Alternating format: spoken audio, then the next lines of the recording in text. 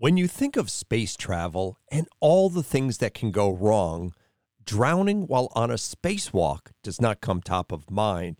Hear one astronaut's story of survival and his incredible vision of what life's all about. This episode is brought to you by the Podcast Services Division at Lifestuff Media. Having your own podcast allows you to creatively reach all types of audiences, from clients to prospects, to your most loyal membership base. And by utilizing studio affiliates located around the world, coupled with quality remote recording capabilities, Lifestuff Media makes having a corporate podcast easier than ever before. Contact us for a no-obligation consultation at info@lifestuff.com or visit lifestuff.com to learn more.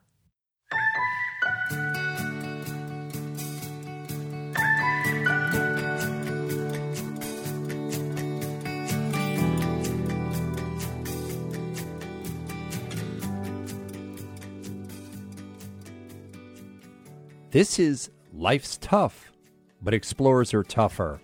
I'm your host, Richard Weiss. If you're new to Life's Tough, I'd like to welcome you and tell you a little about myself and the show. First of all, I love the outdoors. I always have, and I always will. And I've also been surrounded by explorers my entire life. My father, Richard Weiss Sr., was the first man to solo the Pacific Ocean in an airplane. The New York Times called him the Lone Eagle of the Pacific. Some of my fondest memories were standing out on our lawn underneath the stars with my father telling me how explorers use the stars to navigate. I guess we talked about a few other things as well. And speaking of talking, I host a television show called Born to Explore. It's on PBS stations around the country, so please check it out. And finally, I've been president of the world-famous Explorers Club. Just about every great explorer of the 20th and 21st century has been a member, including Neil Armstrong, Buzz Aldrin, Jane Goodall, Theodore Roosevelt. Some people say it's like Harry Potter's Hogwarts, only for adults. I've heard stories that would make the hair on the back of your neck stand up. You see, explorers are the type of people who walk in space, go to the bottom of the ocean, and stand on the highest summits. Scratch the surface of any explorer, and you'll find they're all storytellers. This show is about their tales. Our guest today is Italian astronaut Luca Parmitano, the first Italian to walk in space, and equally famous for his second spacewalk, in which his helmet began to fill with water, posing a danger of drowning while in space. Welcome, Luca. Thank you. Thank you for inviting me, Richard. It's really a pleasure being here. Luca, it's interesting. You have flown into space, and, those are always exciting missions.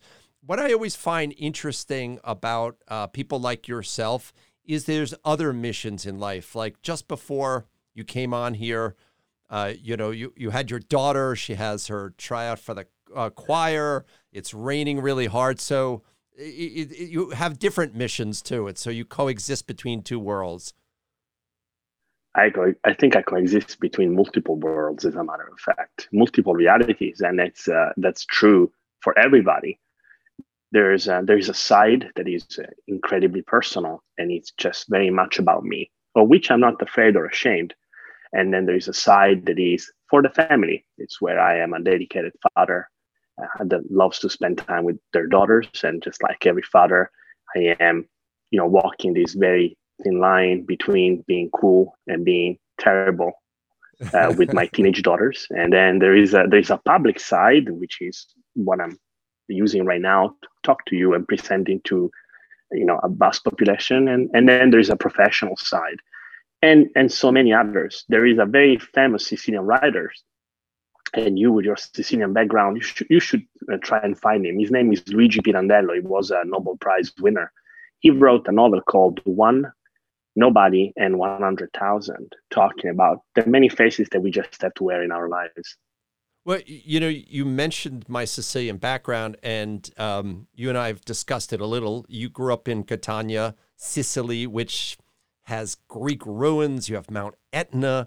You look over the Ionian Sea. And I dare say this, you probably have the best food in the world there. So what's it like growing up in Catania, and how does that relate to actually becoming an astronaut?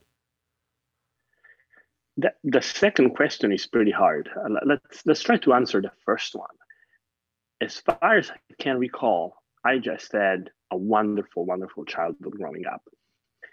You don't realize it, but people go to Catania and the surrounding areas for vacation because of the wonderful weather, because of the wonderful scenery, our sea, the mountains, the food. But when you're growing up, that's just your city, and you don't realize that it's a wonderful place to be at.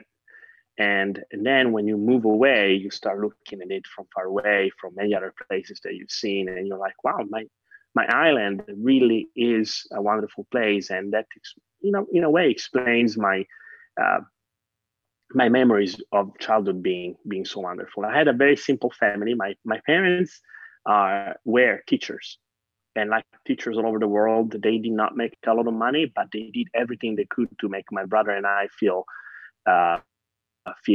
taken care of, and we didn't miss anything. We didn't want anything. But that kind of does not quite explain my desire to be something else. And to answer your second question, I believe that my desire to move away or to be something different came from my grandfather from my mom's side. He was the first and only professional military in our family until he gave up the military career to go back to his hometown and become a policeman, and then eventually the commander of the police force in the town. And maybe you are born with that sense or desire for discipline, but that's the earliest memory I have of wanting to join the military, and then or to fly, and it's hard to relate. It's hard to relate my career to growing up in Sicily. I think I just had it in me that's what I wanted. Well, it's interesting because let's face it, everybody is from someplace, and is there ever the perfect place to grow up to do anything, right? I suppose some of the earlier astronauts, they all lived either in Houston or in Florida, and they all lived in close proximity. So you knew other astronauts or you knew their families. But was there sort of a moment when do you remember your earliest space moments? For me, it really was the Apollo missions. You're younger than me. So what was your first space sort of memories? So I've tried to think about that. It's kind of interesting. So in a way, being in Sicily is as far away as you can be from a professional world like the one of astronauts. There was nothing in Catania, in the periphery of Europe and really of Italy, that would take me to space. So I think that what my earliest memory and connection to space is TV and the space shuttle. I just remember that growing up with Japanese cartoons about space and space battles and space monsters, space invasions and aliens and robots, in my childhood fantasies, the world of spacefaring of the anime and the first space shuttle missions that were happening as I was growing up, and even the collective memory of the Apollo missions, they were all one big reality mixed with fantasy. And I know that because one of my very earliest memories was when I was learning to swim between 3 and 4 years old. And I was in a swimming pool. I remember that my big brother, he was already swimming in a big boys pool, and I was in the kiddie pool. And I remember this very, very, very clearly because I wanted to learn how to dive like my brother. And there was this trainer. It was a young, maybe a young teenager, and she wanted to break the ice with these kids, 3, 4 years old, all in the kiddie pools. And what's the easiest thing to ask a bunch of kids? Hey, what do you want to be when you grow up? And there is always the one that wants to be a firefighter. There's the one that wants to be a doctor. And I remember that I said, I want to be an astronaut when I grow up.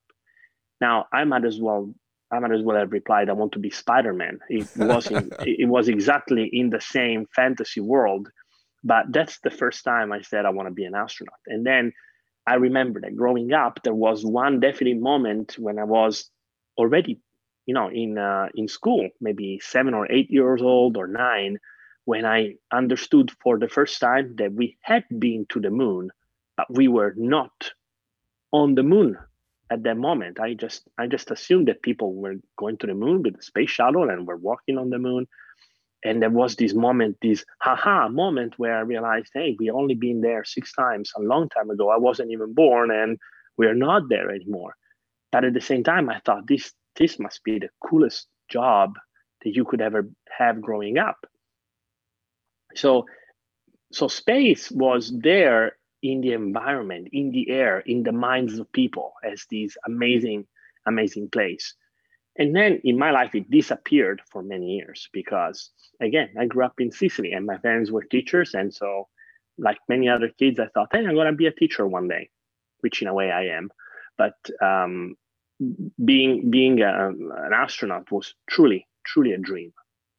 I'm not sure if you realize this, but the first astronaut born in Italy was actually Michael Collins, who was born in Rome, who, unfortunately just passed away. Do you have, in your career, did you ever talk to any of those Apollo guys or Gemini guys and sort of compare notes? I have. It is one of my fondest stories because I talked to Collins from space, from orbit. He was a mission control center, and Wow. We were celebrating because we launched on the 50th anniversary of the moon landing on July 20th of 2019. So exactly 50 years after the moon landing. So we got a chance to talk to Collins, but that was from far away. However, I did get a personal chance to talk to one of the astronauts that I really, really admire and that I consider truly a mentor and an inspiring figure, and it's Gene Cernan. Sure. I met Gene Cernan just really briefly at the clinic, at the flight clinic, where we were both getting our physical one day, and we just crossed, and I was like, "Holy smokes, that's Gene Cernan!" And I just stood up and I said, "Sir, I don't want a selfie. I just want to introduce myself because I just want you to know that I am incredibly honored just to be in your presence." And I just told him that, and he was very appreciative of the fact that I was not invasive at all. And then imagine when 2 years later, I found myself sitting at the same table at a conference about spaceflight and spacewalks. I was in a conference table sitting next to Gene Cernan and next to the first Russian to ever perform an EVA, first person ever. I was next to Alexei Leonov, Tom Stafford, who was the commander of the Apollo Soyuz mission, Gene Cernan, and spacewalk legend Chris Cassidy, who's also one of my good friends. And I was sitting at this table in a conference, like, what am I doing among these legends? But then, after the conference, after I told the story about, being in space and doing the spacewalk and surviving probably one of the most complex accidents ever in spacewalking, imagine when Gene came to me and he's like, "Hey, Luca, that was an incredible story. Can I take a selfie with you?" And I was just, okay, I think that was probably the highlight of my career as an astronaut, when an Apollo moment. asked to. That's why I find life sometimes is so strange. I've told this story to people lots of times. I'm old enough to remember the Apollo 8 mission, and I got a telescope from this department store called Sears, and it was around Christmas time, and I used to look through there, and I used to think, if I look just hard enough, I'll see the spacecraft, going around the moon. I didn't have a sense of perspective of size and distance. And then I have met those people. I've met Michael Collins, and now I've met like 9 Apollo astronauts. And Wow. For you, because you're in many respects doing way more complicated things that they are scientifically, but you have to have an admiration for those guys because the simplicity of what they had, and just they had to be really pilots. They had to be pilots in space. It was not so automated. And when you hear Neil Armstrong in his last moment maneuver over rocks, or you hear about Al Worden, who just passed away this year as well, navigating by the stars on the way home, I mean, it gives you goosebumps. I read a lot of books about those guys, biography, autobiographies, the incredible Man on the Moon book by Andy Weir. I believe that those guys just they were selected among test pilots because really it was really an ultimate test flight, and my admiration towards them is infinite, especially now that I have experienced some of the emotions and the complexities of spaceflight. To imagine that they did it with 1/10 of the computing power of a telephone that we have today is it's almost unbelievable. Yeah, it really is. Those guys, I always think of them. I think a lot of people think of them as world heroes because NASA, everybody felt like they were part of during that time period. So how were you eventually selected for the astronaut for ESA, which is the European Space Agency? So how did that selection process happen? So this is a great story because right now we are having a selection for the new class of astronauts that will join the European Space Agency. So if any of them are listening, it's maybe it will inspire them. But so to me,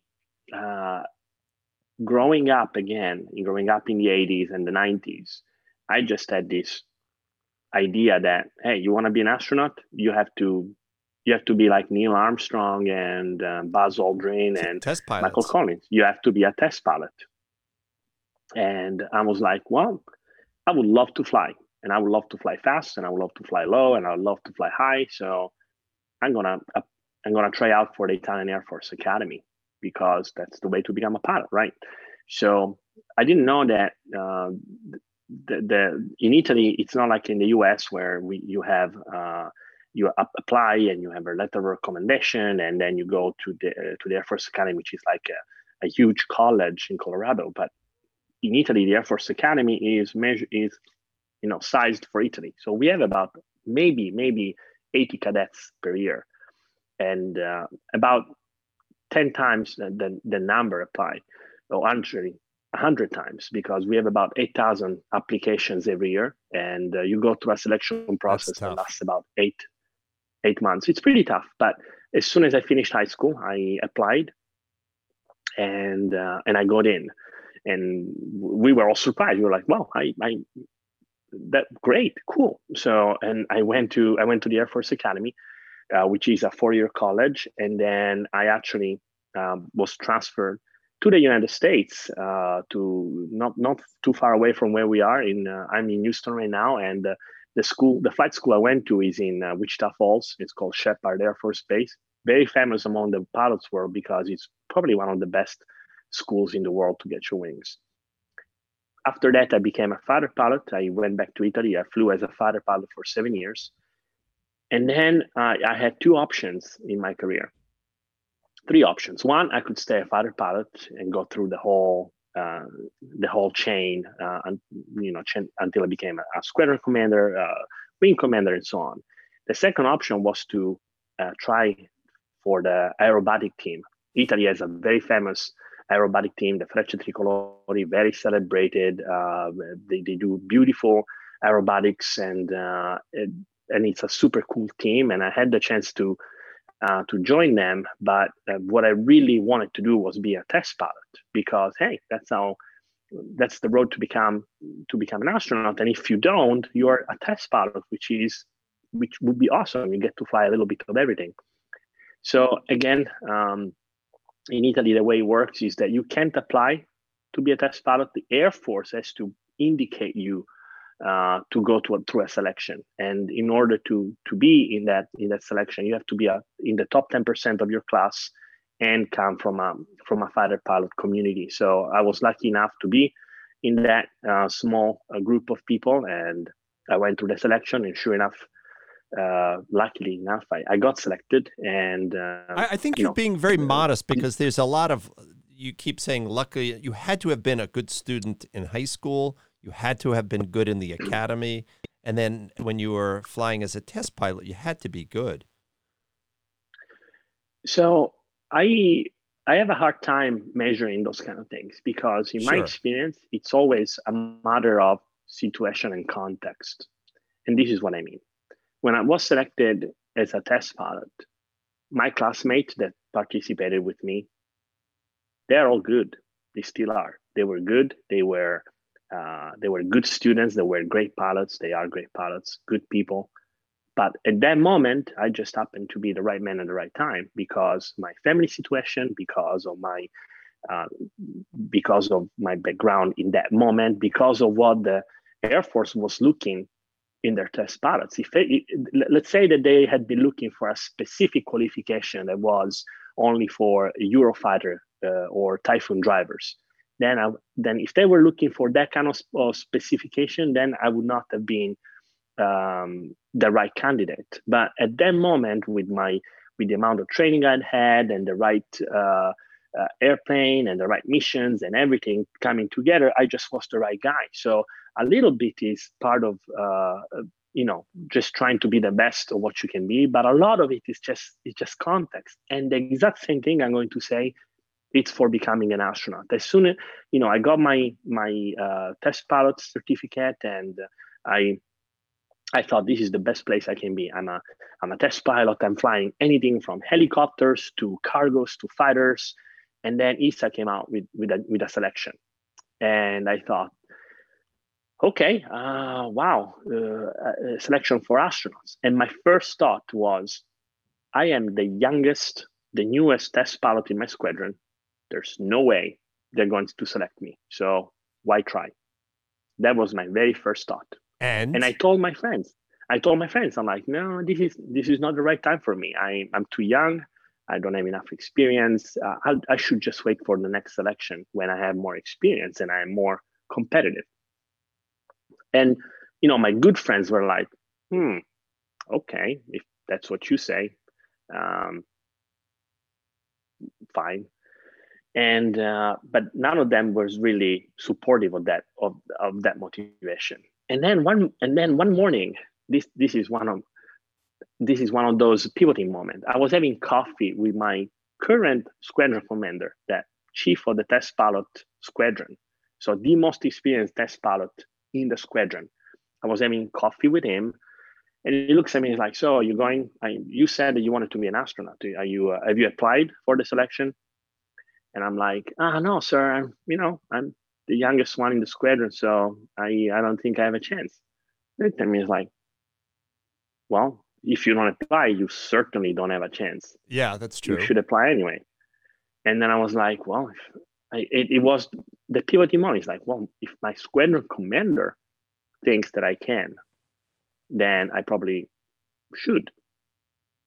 And that was it. So then that same day, I did the whole application online and got all the certificates and all the papers. And over the course of a couple of days, I put all the package together and then send it in. And then almost exactly a year later, I was being introduced to the public as one of the newest astronauts of But how did you find out? Classes. But how did you find out? There's got to be either a phone call or a letter or an email. I mean, that's that's one of those moments you stare or you just feel numb. So around a year later, after making it all the way to the final interview, we knew that there were 10 of us and that they were going to announce 4 to 6 candidates. So I had between 40 and 60% chances of being that astronaut. Wow. At that time, I was in an exchange with the French Air Force. I was working for the French Air Force at their test center in southern France. And about a week before they were going to announce the new astronauts, I was in Finland. And I got an exchange text message with one other candidate. And his name is Andy Mogensen. And I was in Finland, he was in the UK, and we exchanged his text like, "Look, have you heard anything?" And I'm like, we had met at the medical, and I was like, I haven't heard anything. I think I'm out. I mean, this is 10 days. They said they're going to announce the candidates on May 20th. This is May 10th, and I haven't gotten anything. I had, my cell phone is always on 24/7. My emails, I'm checking almost obsessively, and I haven't heard anything. I mean, I think I'm out. And Andy's like, I think I'm out too. I haven't heard anything. And then it's a week later. The May 20th must have been like a Wednesday. And I have the weekend before that, I'm so demoralized. I'm like, I did my best, close. And it just so close and yet so far, so close. And I'm just trying to think of a way to go on, with my test flying career. I'm like, this is still a great job. I still know what I'm doing. And it's Monday. I'm in France with my family, and it's 9:00, 3 days before the announcement, and I get a phone call. And I look at the phone, and it's a French number calling me, and the headquarters is in Paris. So I look at the phone, and I must have stared at it for like 10 seconds before replying, before answering. This is 9:00 in the evening on Monday. Again, remember, they are announcing on Wednesday, and it's Monday night, 9:00. I answer the phone, and it's Mr. Kronthaler, who was one of the directors of ESA, who had interviewed me for the last interview. And he said, "Hey, this is Kronthaler, Luca. Yeah, talking to him. How are you doing?" And I replied, "It depends on what you tell me in the next 5 seconds." And he said, "Well, do you think you can make it to Paris next Wednesday?" And my reaction is that I started crying.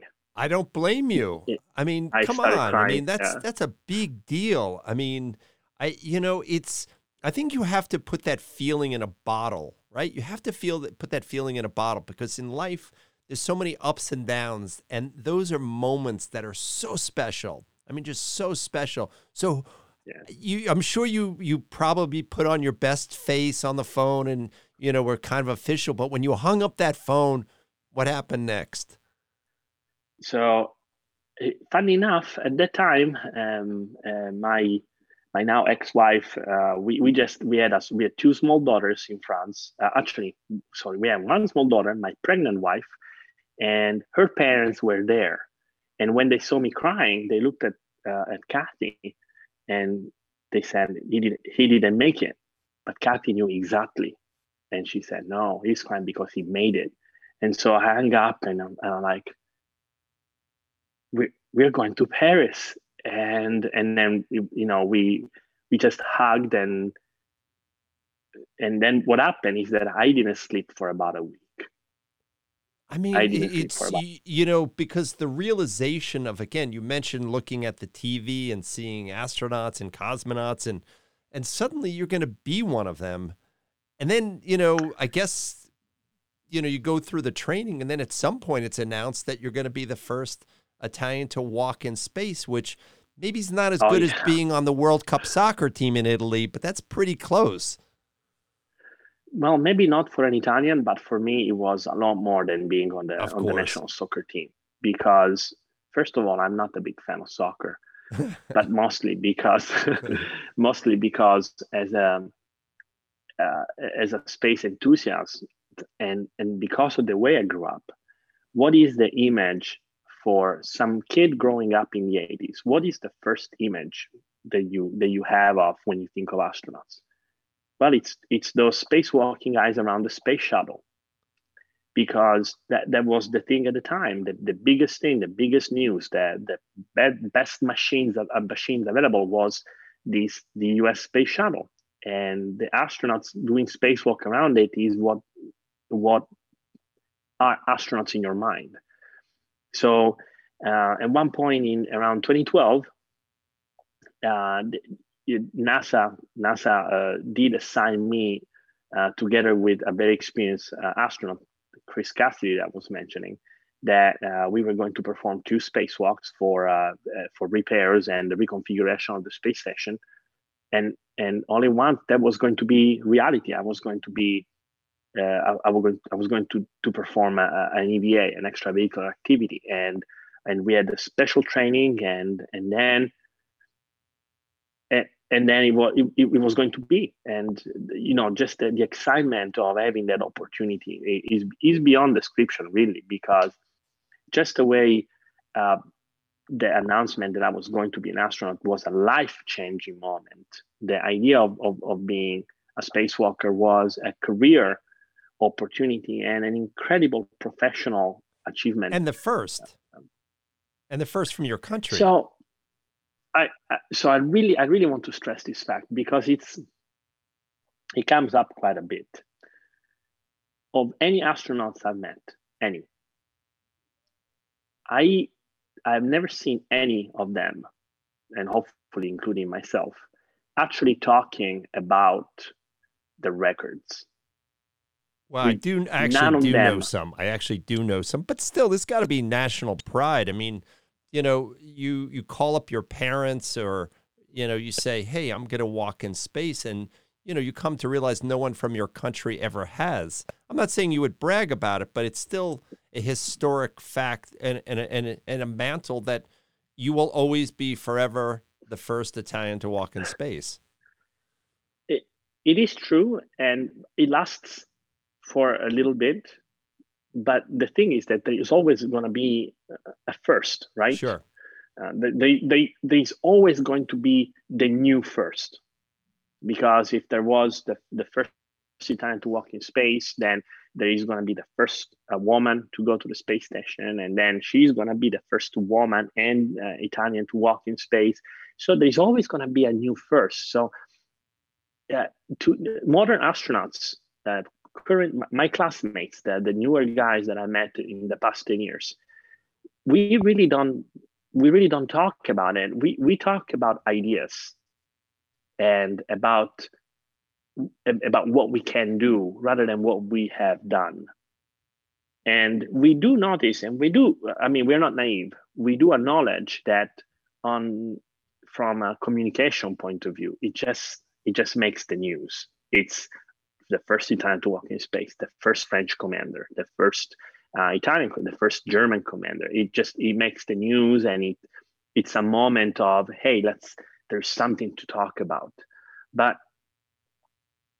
to be honest, if you focus on that, you're going to be disappointed really soon. Well, probably hated too by your fellow astronauts, because no one, look, my father was a pilot. He was the first man to solo the Pacific Ocean in an airplane, and he'd get together with his friends, and everything was just really low key and matter of fact. And, I know that's the way.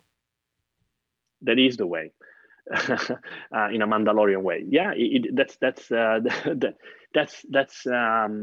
that's usually the way we just talk or converse about these things. We are more inclined to make fun of ourselves Sure. and each other than we are of saying, hey, look how great I am, because it really doesn't fly, and there's no point. I'll give you a very simple example.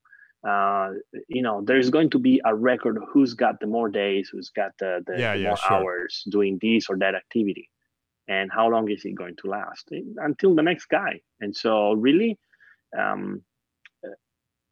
it's a lot better, and it works a lot better if you make it about the next guy. So for me, as an Italian performing an extravehicular activity, the more important statement is, look, we are fully integrated partners. I come from Italy. I am a European astronaut, and I work in a completely integrated team with my US astronauts. And we are one team, one dream, one crew doing really cool things. And then, when my colleague Thomas Pesquet went up in orbit and I was his crew support, it was about him. And I'm mentioning him because last week, that's exactly what we did. He just flew up and I was his crew support. And I'm looking forward to him breaking as many records as he can, because we do that as a team. And if I can be happy for his achievements, it makes my life a lot easier. I mean, look, this is, we can go on, but I think this is a very good philosophy in the year 2021, because, you see so many athletes or billionaires, and it really is trying to be about them. And I often say to people, especially for guys, when you leave the testosterone behind and you're now extending yourself to the nobility of the purpose, you end up with a more fulfilling role or activity than just beating your chest alone. So I think you're absolutely right. That is a great way to put it. Yeah, that is a great way to do it. So look, I am running out of time, and I do have to, now if there's ever a time to sort of tell a great story or make fun of oneself, when you think of all the things that can happen to an astronaut, drowning in space is not one of them. And a mutual friend of ours, Richard Garriott, who's also an astronaut, said to me, and Richard knows great stories, by the way, said one of the best stories he's ever heard is your story of your second spacewalk when your helmet began to fill with water. Sure thing. It is a good story, and the reason why it is a good story is that I'm here to tell it. It's always better, right? When it's happening, it's not such a fun. It's a lot better when I'm here. Then big spoiler alert, it went well, but the story is actually pretty simple, and it starts with my very first EVA. And I'll try to make it short because I know you're running out of time. But basically, on my first EVA, once Chris and I came back from a very, very successful EVA, we'd repressed the airlock, and my helmet fogged up completely. And when we took the helmet a couple of minutes later, I had my comm cap, the one that we call the Snoopy cap, was completely drenched. And Karen is like, Luca, how did you get so much? How did you sweat so much? How did you get so much water and so much fog? And I'm like, you know what? I think my water bottle, the one that we wear inside the suit, I think it might have leaked during repress. And silly me, I'm a rookie. I'm a rookie astronaut and I'm a rookie spacewalker. I just didn't even realize it. Ha ha ha. And Chris is like, yeah, that's possible. And so we completely dismissed this first incident. We just replaced the water bottle. We said, it's probably a damaged bike bottle. So we threw it away. And a week later, July 16th, we were going back outside, and I was going out first. I was going to be leading the EVA. It was going to be awesome. And so my first task was to lay out some cables, which may sound mundane, but if you can imagine a bunch of snakes moving around because they have a life of their own, it is not easy. So that was my first task. And then I got to my second task, and Chris and I were like 40 minutes ahead of our schedule. So we were like, we are rocking. We are a great team. And my second task was actually to do a test, to do a capability test. The ground asked me to wedge myself into a very tight space to see if you can perform some maintenance tasks. So I wedged myself in there, and I was talking. I was like, yeah, I can do this motion. I can do this. I can do that. It's all good. And then after we did this test, I pushed myself back out. And in doing the motion, I felt water in the back of my head. And that surprised me because you can sweat and there can be a little bit of water inside a little bit of humidity, but not what I felt. So I told the ground. Mind it, I did not say, Houston, I got a problem. That I'm very proud of that. I told Shane Kimbrough, who is currently in orbit, I said, Shane, just FYI, for your information, I feel some water in the helmet.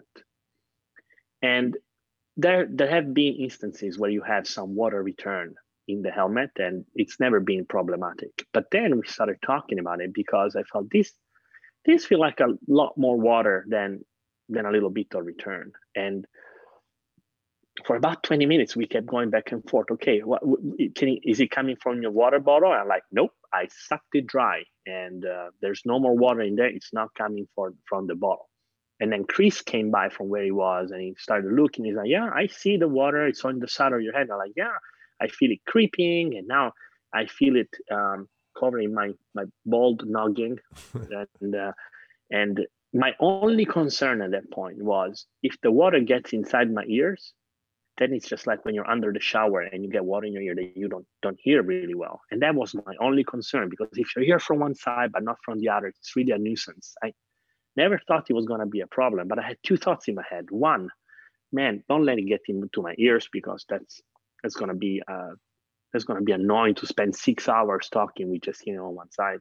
And two, please don't send me back inside. I just want to finish my job. There's so many people on the ground, not for some water. Oh, and I had a third concern. It's like, did I break something? Wedging myself and bumping the backpack around in the structure. Did I break something? Always a concern for any astronaut or any pilot. At one point, I felt the water reaching my forehead, and that's when I told, hey Chris, it feels like there's a whole lot of water, and it continues growing. And from the ground, this has been 27 minutes now going back and forth. They heard that, and they're like, okay, Luca, we hear your concern. The plan is that we're going to call it we're going to suspend this EVA. Terminate is the term. You have terminate and abort. If you terminate, life as usual, you just go back, you finish up, you put everything back in the best possible way, and then you go back. If it's an abort, you're just going as fast as you can back to the airlock. This was a terminate case, so they were just gonna send us back, and I was gonna go back, and Chris was gonna put everything nice and pretty, and then follow me. Unfortunately, he was gonna follow me from a completely different route, because the choreography of the EVA had us in such a way that we could not be routing our safety tethers on the same side of the station. So even though we were collocated, our paths were completely on opposite side of the station. This is important because when they told me to go back, I looked at Chris, and we had this moment of very clear understanding that I would have loved for him to come back with me, and he wanted to come back with me, but we couldn't because of this routing. So I said, okay, Chris, I'll see you at the airlock. And I start translating back again with this water bubble. Imagine this water bubble around my head. And as I was navigating around the different parts of the station, you have to change your orientation, because there are things that are called no-touch zones, either because you can damage them or because they can damage your suit. So you kind of have to navigate in 3 dimensions. One of these paths had me moving upside down. So I had to do this motion where all at once my legs were pointing up, my head was pointing down.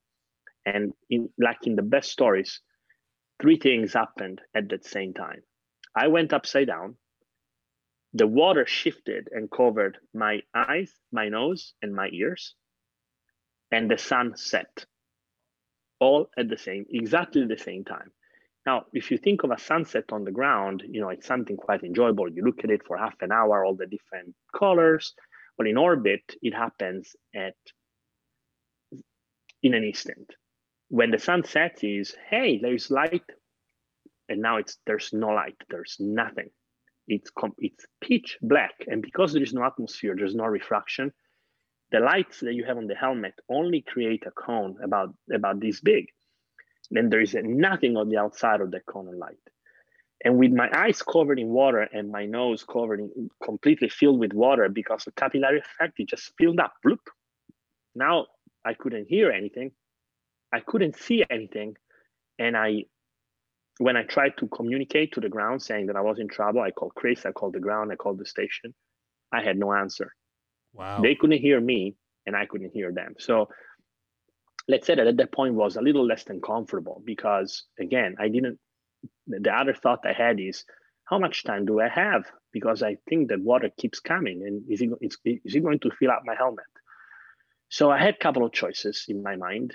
Because I was disoriented at that point, I really, it was only my second spacewalk, and as a rookie, I thought maybe I can wait here until Chris realizes that something's wrong and comes look for me. But how much time do I have before the water reaches my mouth? And then you can't breathe if your nose is plugged. So first of all, I didn't know where the water was coming from, if it was even drinkable, but I didn't know how much time I had. So I decided that the only option for me was to go back. But how do you go back when you don't see anything? It's not like you can just let go and hope to get back. You have to navigate a very specific route. So I went back to my basic training where I'm like, okay, I know what the station looks like. And I know with my gloves, I have to feel the handles, the right handles for me to get back. And the only way I could tell which way to go was because we have the safety tether with about a pound and a half of force, kind of pulling you a little bit. And I knew that the safety tether was pointing me in the right direction. The problem with the safety tether is that it's a metallic cable. If you get wrapped around it, you are really, really in trouble. So you have to be careful about how you manage it. So anyway, that from that moment starts 8 minutes where I am constantly talking to the ground, telling them, this is where I think I am, and this is what I think I'm doing.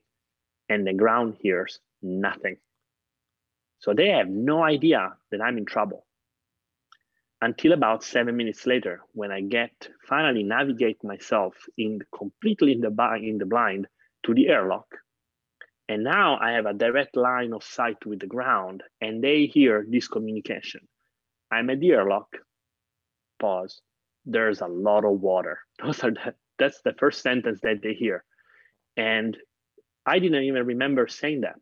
I found out that I said that about 6 months later when I heard the recording, because it was very unusual of me to say something like that, because to me, it doesn't make a lot of sense. It doesn't communicate any information. But I guess that at that point, it was something that was really not only on my head, but in my head that, this is not normal. This is bad.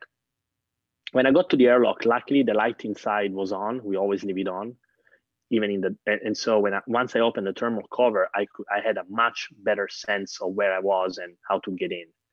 So I got myself in, and then Chris, a couple of minutes later, at the speed of light, he came in, he came inside, he checked everything, closed the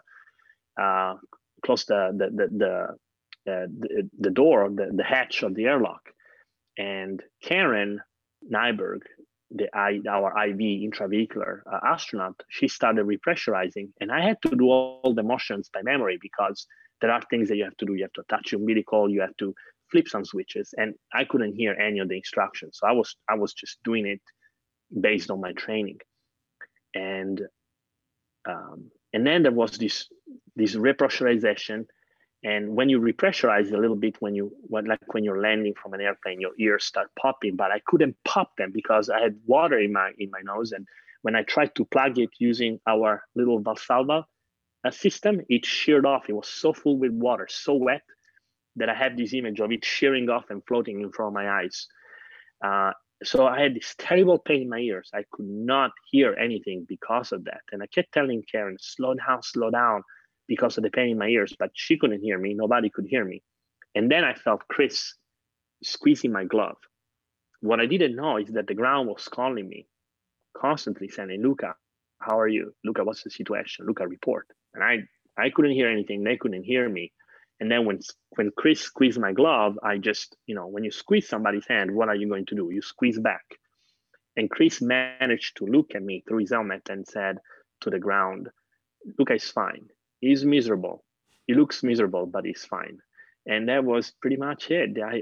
That's what it was. I was just standing still, because anytime I moved, the water would slosh and get into other places, very uncomfortable. But I remember that when finally the repressurization was open, they opened the hatch. I saw the faces of Karen and the other crew members, and the look on their face was so worried that I got emotional because I could feel how much they cared. And then, a few minutes later, they're finally putting me in position and they were able to remove the helmet. And we found probably 1.5 pounds of water in the helmet, which it's a lot of water when you consider how small the helmet is. And, but once the helmet was taken off, they started asking the ground, "Hey, how is Luca?" And I could hear them, and now they could hear me. And I said, "Hey, I'm still alive, and you can ask me directly." I just quipped it because that was it. That was over. The situation was over. And when you go back and think about it, to me, that day was actually a very good day because we discovered a few things. First of all, we discovered why the helmet got flooded, and now that's not going to happen again. And then we found out that the training that we get really is great training because it helps you not only solve contingencies that you have a checklist to follow, but also those emergencies where you don't. And thirdly, I really realized that both the ground crew and the space crews they're just made up about very good people that care and that will do anything they can to get you out of a tight spot. So, here I am telling the story many years later, and I still think it was a very good day. Yeah, I mean, it's incredible. And, beyond the great story that I'm sure you've regaled many times, what it does bring to mind for me is the importance of an apprenticeship of skills, because I see this in mountaineering all the time. People have the money to go to Mount Everest. And I always say to people that you have to be you have to have done activities so many times. It's like tying your shoe. I could be half asleep, I could be unconscious, and somehow my fingers would tie a shoelace because I've done it so many times.